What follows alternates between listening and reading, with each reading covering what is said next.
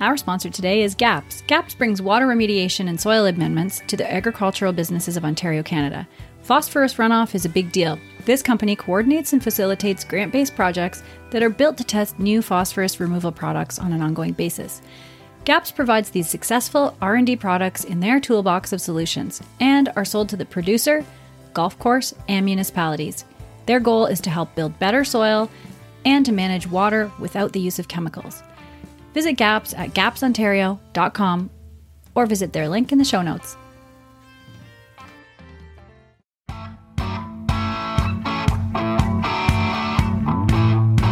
Hi, and welcome to the North American Ag Spotlight. I'm Chrissy Wozniak.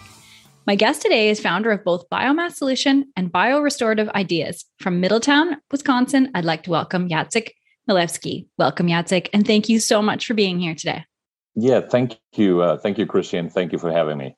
Yeah. So can you first tell me a bit about your background and your experience, especially as it pertains to the agriculture industry? Sure. So, first of all, I am not. I wasn't brought up as a farmer, or I'm not a farmer. I'm more of a city person. However, my heritage, I'm 100% Polish, goes back to farming not too distant past. So, even the years that I spent, being young in Poland, I used to go to to my grandparents' farm, and I had all kinds of, activities going on there, et cetera. But anyway, to accelerate that a little bit, I was actually fortunate enough to be brought up on 4 different continents. My parents were in the diplomatic corps. So I ended up being in Africa at the age of 3, and then in Japan at the age of 7. And then after that, a little bit in Poland, and then got my undergraduate degree in the UK, in London, and moved over to the United States. It's been quite a while now. It's been almost, it's almost 31 years now ago for good. And that was really with a job after I graduated. So I'm a chemical engineer by profession, exposed to a lot of different cultures, exposed to a lot of different circumstances growing up. And now fast forward to today, I've been in renewable energy, renewable activities, and then now moved into sustainable as well as restorative or regenerative activities, especially in the last couple of years. And just one other thing to mention too, that I was the idea given and developer behind a plant that got built in Grand Forks, North Dakota, that's got the lowest of one of the lowest carbon intensity scores. So carbon impact from waste, agricultural waste, to ethanol. That ethanol is now sold into California and other low carbon markets. So really? that plant got started up about 18 months ago. And now, since that plant started up, we're not really involved operationally in the plant anymore. But I kind of refocused on restorative and decarbonization activities, which really, really accelerated here in 2021, not just in the US and North America, but also in Europe and in Asia. Right. Yeah. So I guess with your experience growing up on so many continents, how is your worldview different, or how has it been molded to really think about the whole globe? That's what I'm assuming, right? Rather than just the area you're from. So yeah, thank you for that question, because it has been molded in such a way that I don't have any on personal level any issues with seeing how everything that we do as humans and also as nature is completely connected, and it's all really the same part of this all little small ecosystem that we live on, which is we call Earth and the Earth atmosphere.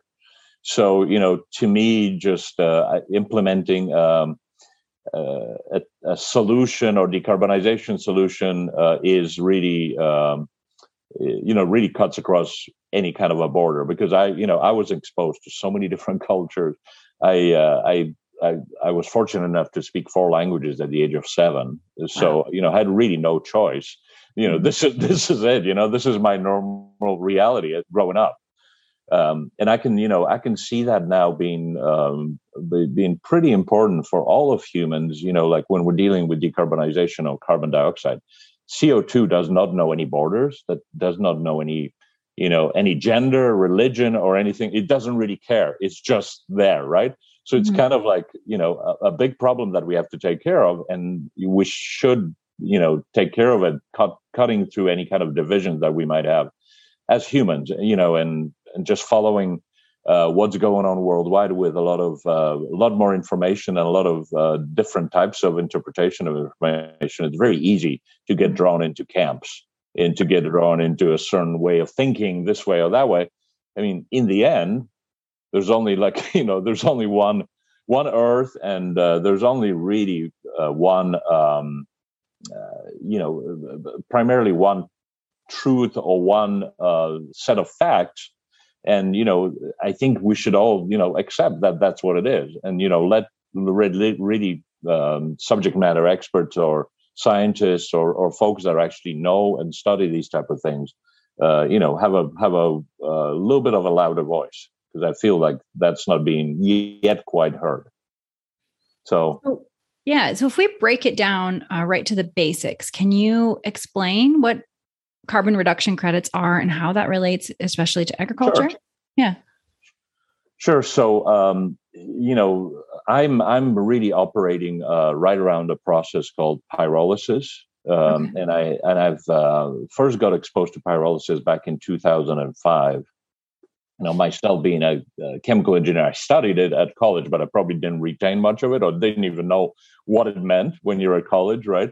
So in 2005, I started going to Iowa State University and started collaborating a little bit, or at least talking to some scientists over there that were really involved in turning agricultural waste in the Midwest, the U.S. Midwest, such as corn stover or other byproducts of heavy corn production region, into what's called biochar through this process called pyrolysis, which means you basically heat up the biomass, and you don't burn it, you don't combust it, but you fix the carbon by the process of heating. You kind of like concentrate the carbon in this final product that's called biochar. It looks like charcoal, or it looks like very, very dark substance, black substance, but it really has completely different characteristics. So how that relates to carbon dioxide, on a short cycle, any plant or any crop would take would use carbon dioxide as part of the process of growing and photosynthesis. So it actually uses airborne CO2 as part of what the plant is exposed to. And then it puts that as, it converts that through photosynthesis into biomass and into the root system and into the overall, viability of that actual crop or a plant. And then what we would do with pyrolysis is we would take, preferably the residue of any kind of a production, let's say a crop production, whether it be corn, or whether it be even sugar beets, or it could be wood, it could be woody biomass, anything that has biological origin. And by this process called pyrolysis or thermal conversion, we basically fix that CO2 that the plant used, and we fix it in a form of carbon. It's called fixed carbon, or recalcitrant, or non-reactive carbon. And then that product, the biochar, could then be used in many, many applications, one of the main ones being soil amendment. So part of the a mix of soil amendment, let's say you've got composted manure, or let's say you've got composted, byproduct of agricultural origin, and you would add some biochar to that, and then you would apply it to your soil. And because that carbon in the biochar is so fixed and so stable, it has the ability to help to rebuild carbon underground in the soil.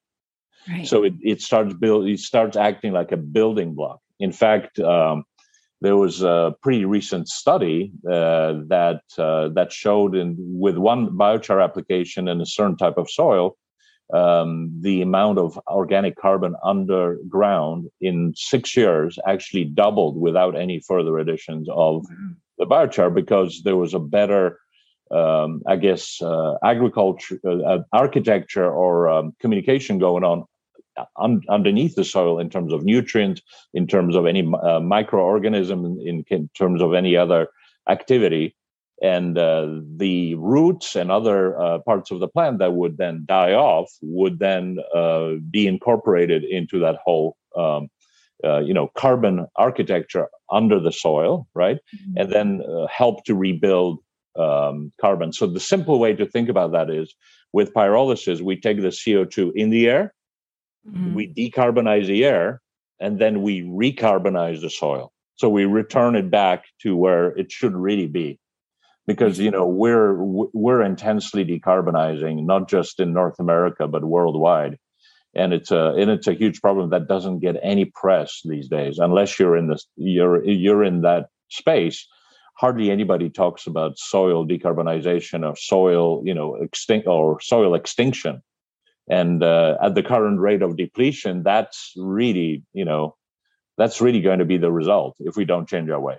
So pyrolysis and biochar, basically puts a stop in that and fixes the sequestration issue for CO2 in the atmosphere and helps to rebuild soil carbon. So hopefully that makes a little bit of sense. For sure. And then how does it relate to farmers and carbon credits? Okay, so for the carbon credits, depending where you are, in the world, but if you're a producer of biochar, let's say you got some waste on the farm and you were able to have this machine called a pyrolyzer and produce biochar, you can actually get into the market of biochar-based carbon credits. There are a number of companies worldwide doing this. Some of the primary ones are Puro.Earth out of Finland and Carbon Futures, out of Germany, and then there are other exchanges developing for that. So there is a really robust and underserved market. So there is a lot more demand than there is actually available credits based on biochar sequestration that the producer can monetize. Now, when it comes to the farmer in United States can tap into the a practice that's called the USDA NRCS 808 practice, which allows the federal payments to be applied to a particular farmer if they incorporate biochar in their overall farming practice. And there are some other caveats to this. Ideally, you want to start moving away from a full till to a partial till or no-till practice and some other practices around the farm. But that's a federal program in United States. Right now, it's a practice, but it's it's about to go into the comment process for becoming a national standard or becoming a permanent standard in the United States. Now, in Canada, I apologize, but I do not know of such a program. Perhaps you do. But I'm sure both Canada and United States are pretty tied in a lot of the ways that we do things. So I'm sure there is something very similar that happened in Canada. Right. Yeah. I don't know at a deep level, but I know both governments are definitely pushing forward to try to reduce that. Yeah. And then, the other advantage that the farmer would have which would be not a direct payment for implementing this, but perhaps lowering of their operating cost would be to start incorporating biochar as part of their normal practice and as part of their strategy for crop rotation, et cetera. So with time, in vast majority of cases, the farmer would actually see a reduced need for synthetic fertilizer use. And they would also see that their water balance is improved because biochar, through its really high surface area and ability to hold water, helps with the water balance on the farm itself. And in situations when you might get into a long spell of really hot weather, it provides you an extra insurance against drought. So drought protection is a big deal. So those are things that are right now seen, but they're not really defined in a monetizable way because every farm is going to be different, every soil is going to be different, and practice is going to be different. So it's a much more of a complex thing. But there's a whole bunch of pull-through advantages associated with this as well. Right. Yeah. And I've also heard that biochar will hold nitrogen, phosphorus, potassium, and reduce the runoff into the water. And is that true? That is true. That's a really exciting application, and we're actually looking into that. I'm part of a subject matter expert slash contributor to a program in Wisconsin. I'm in Wisconsin, called the Agriculture Carbon Energy Water program, and biochar now is in the comment section as applicable to this particular program, and this is especially true for dairy production. Huge thing in Wisconsin, right?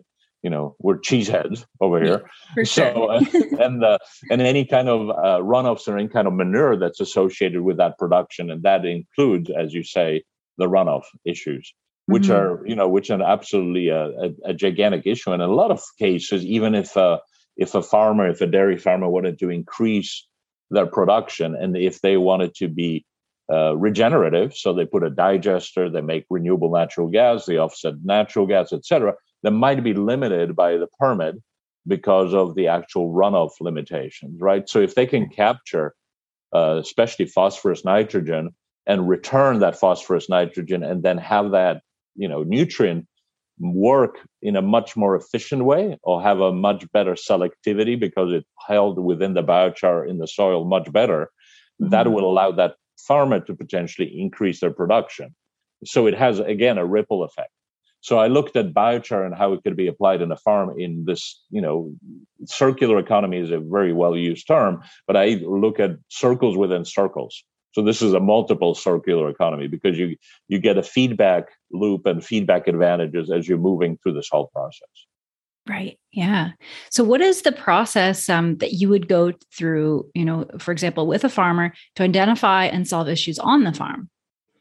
Sure. So how do they know they need this, I guess, is the base question. Well, I would start with some questions around whether the farmer is actually, whether financially and practice-wise, the farmer is in a really good spot, or whether, the farmer's seeing maybe higher commodity prices, but the input prices are killing any kind of a profit margin that they can make on a higher commodity prices, right? So just look at where those two curves are running for the farmer and where they really want to go with that. And then I would also, look at, a size of the farm, and then what kind of a soil, what kind of crops the farmer is actually farming. Because, biochar is going to be most effective on soils that are substandard, that are maybe somewhat depleted, that are maybe a little sandy, and where you have the bigger opportunity of rebuilding carbon right off the bat. You get a better immediate effect. I'm talking about immediate. I'm talking about a year or two, right? Whereas a long-term effect would be, multi-year. And then I would also see if what kind of size of operation the farmer has, and if they're generating enough residue or byproduct or something that does not interfere with the viability of their soil as it is, and if they have it, left over, to see if there's an opportunity to even construct a small project and start having the farmer take advantage of making the biochar right on the farm itself. Right. Because there's something. Yes, because something to be said about leaving a lot of the crop residue behind on the soil. You don't want to remove all of it, but you want to also you don't want to leave too much of it on there. So you got to strike that happy balance, right? Because it would be very unhealthy to completely remove all the residue, and then you're kind of reversing the good that you're trying to do anyway. So those would be some of the main drivers, and then obviously a willingness of the farmer to maybe set on this path. And there's plenty of examples throughout North America of farmers that have done that, and they're very successful. Yeah. So even making a connection for that particular farmer to talk to a peer farmer somewhere else that went through that journey. Because at the beginning of our conversation, I said I'm not a farmer. I'm not going to be somebody who could relate to that fully, because I don't live that world. But if you have a farmer talk to another farmer, then it's much more powerful, because then you have a really frank conversation, right? So Yeah, that's important. And so, what do you think, in your opinion, what are the biggest issues that modern agriculture faces today? Well, I think the biggest issues, and this is more, maybe North American centric, I think is the continued industrialization, or how would I say this?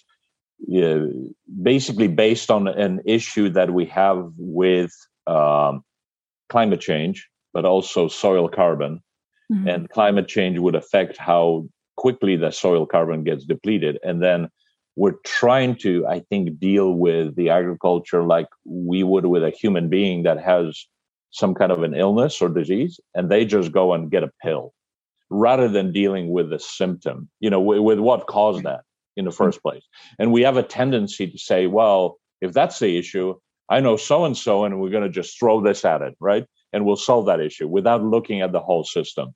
So I think, rebuilding carbon and rethinking how the farming is done more, maybe into more of a permacultural or maybe more sustainable practices, is probably a good way to go. So I think the government, or whether it be federal or whether it be state or province government, has a really big role to play in that, to maybe shield some of the farmers that choose to go that way. Right. Because there could be a dip initially as they're trying to readjust, and not every farmer is going to be able to bear that dip.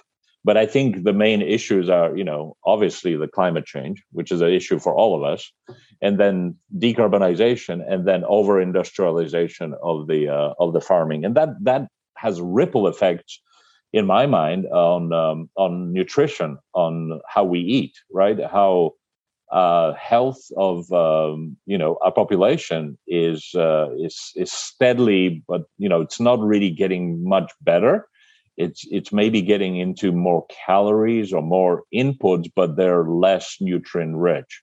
Mm-hmm. They're depleted, right? So you have to be really look for really good calories in terms of your nutrition. So just changing those practices could also have a ripple effect on the human population and animal population. So it's a whole big circle that I think we have to deal with, and I think it's a huge problem. But with huge problem come huge opportunities to do solutions as well, right? So that's where we're at. Point.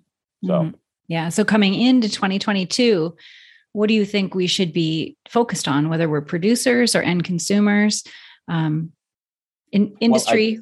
I think and with a little bit of a bias, but the program that I'm involved with in Wisconsin, big part of that program is also establishing carbon accounting, full set of carbon accounting mm-hmm. Practices for the farmer, because I see, as a consumer of the farming product, the end consumer, the type of a population and the age group of the population that's really receptive to having a full visibility on where that product comes from, what carbon impact does it have, et cetera, is growing. These are the people in their 20s, 30s, maybe into early 40s that have been exposed to a lot more information relating to that as well. So if the farmer can engage on carbon accounting for the product, and get that all the way to the consumer, then the farmer can actually be helped in changing their practice to more sustainable, organic, permacultural, better farming practices, and then get paid for it. Because with carbon accounting, you can say, hey, I'm making a product, but that product is actually made in such a way. I'm taking care of the water, I'm taking care of the waste, the runoffs, I'm using less energy to produce the product. I'm paying attention to everything associated with that whole carbon accounting, activity. And there's quite a few companies that we're involved with. We're also get involved with that a little bit, that do full blown LCA, life cycle analysis of a particular product. And that's part of also the Wisconsin program that we're engaged in right now. So we're hoping to implement it, and it looks, if fingers crossed, looks like it might actually get in front of the in front of the the government in Wisconsin in the early part of 2022, and we're hoping that other states and maybe even other provinces can get some value out of that, because we will already have a framework set up, and our farming communities in Wisconsin are not that different to a lot of farming communities in Canada or in Midwest or even beyond that. So, yeah, and I guess it's important to realize that producers need to be good stewards of the land. And I think that is important to producers as well, right? And take care of this earth. So I think those are really great points. And what do you think, what have you learned through the pandemic that helps going forward and helps your mindset going forward? Well, I think through the pandemic, and maybe I have a little different point of view on this. I think despite all the damage and all the people that have passed away because of COVID, and I actually had COVID myself. I had almost no symptoms, but I went through COVID. I think what COVID on the positive side did is actually make the whole of humanity realize that there are problems that are worldwide, and despite all the problems with politics and governments, etc., we had to deal with it on a global scale, right? So we had to come together, and and slowly those voices that are divisive voices, whatever, are going away.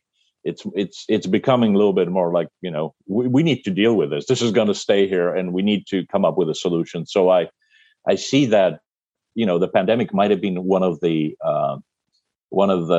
trigger points, or for a tipping point for actually finally starting to think about decarbonization, finally thinking about making the agriculture a driving force behind the change that we need to see in how we treat the land, how we maybe utilize the land to sequester carbon, but also grow really healthy foods, and then how we affect nutrition, how we maybe even show as an example and educate a lot of people how it could be done, that it doesn't have to be this way, but it could be that way. So I think the pandemic, in a way, made humanity kind of sit back a little bit and think for a second. I know that's a really like a really general thing to say, but that's my feeling is that if without the pandemic, we would have been still probably doing things more business as usual. But I think pandemic, especially with climate change and global warming, it actually probably triggered that tipping point, because you see that tipping point all over the place happening. Yeah, so. I agree for sure. So if people want to continue this conversation, where can they find you, and where can they find the resources that you're in touch with? Yeah, so, you can find me, as you mentioned at the beginning. I'm a principal and a founder of a company called Biomass Solutions, so biomasssolution.com, and I'm the contact person. And on the BRI.earth, so which is biorestorativeideas.earth, and there's a contact page over there too. So, and my my last name is spelled CHMIELEWSKI. So I know it's a mouthful. Yeah. But you can probably find me pretty easily if you just put down my last name, Biomass Solution in Wisconsin. I'm all over the place. Great. Yeah, and we'll put the links in the show notes. If you put the links, that'll be wonderful. Yeah. Awesome. Yeah. And I have one last question for you. What really fires you up? What were you put on this earth to accomplish? That's a good question. What fires me up is I have two daughters, and I have family that are younger. My daughter, one is 21 and the other one is 25. And, they have a future. I want to have them have a future on this earth and have a earth that's livable. And that's, a main, probably main driver. And I was, blessed in having the ability to become a chemical engineer and travel. And I want to, really use my skill sets to maybe show some connections that might have not been obvious to others, but also constructed in such a way that this is not, some kind of just a dream with no reality. This is actually has a lot of returns. This is actually profitable to do this. So I think there's been a misnomer with the transition to complete renewable world and sustainable restorative world that it's going to cost all kinds of jobs and it's going to cause all kinds of havoc. I think that's a huge misnomer. I think it's going to actually generate activity and it's going to be far more interesting and far more inspiring, right? Right. So what does drive me? I grew up in, a little bit of my time in Japan, and there's this expression called ikigai. It's a Japanese expression where you can actually find your calling, your skill set, and what makes a difference, and what's profitable, and kind of a combination of all of that in the middle is ikigai. So with this, for me in renewable practices, and especially now in restorative practices through biochar and decarbonization, I think I'm pretty close to getting my own ikigai, finding my own ikigai, which means to me, and I get complaints all the time that I work too much, but I pretty much work every day of the week. I tried really hard to have Sunday off lately, but every other day it's a lot of work, but I don't really call it work, because it's what I love doing, right? But it's still work. That's it. Yeah. So, I'd say that's the secret to life, right? It's just that is a secret to life. You can find that you're doing. And because if you're doing something you hate and somebody pays you for that, it's basically somebody just giving you some money for you to spend time hating what you do. I mean, what's the point in that, right? And if you and it's not like I'm not knocking that down, because a lot of people find themselves in a lot of different life situations, and everybody's got their own story, right? Everybody's got, everybody's complex. But if you can find that, if you can steer your way towards something that's actually more meaningful, I think to me, that's the ultimate. If you can do that, because, you'll be studying all the time, and you'll be, hopefully infecting other people with that as well. Yeah, that's a great message. Well, thank you so much for joining me today, Jacek. It was really great to hear your insight. Yeah, thank you. And thank you for your time, and, have a wonderful day. Yeah. And thanks to all who are watching or listening. And if you want more information, like I said, the links are provided in the show notes. Don't forget to subscribe to North American Ag Spotlight YouTube channel, Rumble, and the podcast is available on Spotify, Apple Podcasts, Stitcher, Amazon, or wherever you listen to podcasts. Have a great day. Thank you. Thanks so much for listening to today's Ag Spotlight episode, where we put the spotlight on people and companies doing great things for the agricultural industry.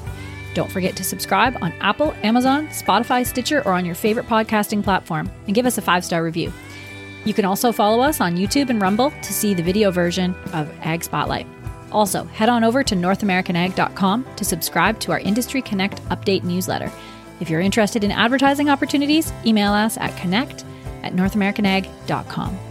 Thanks for listening.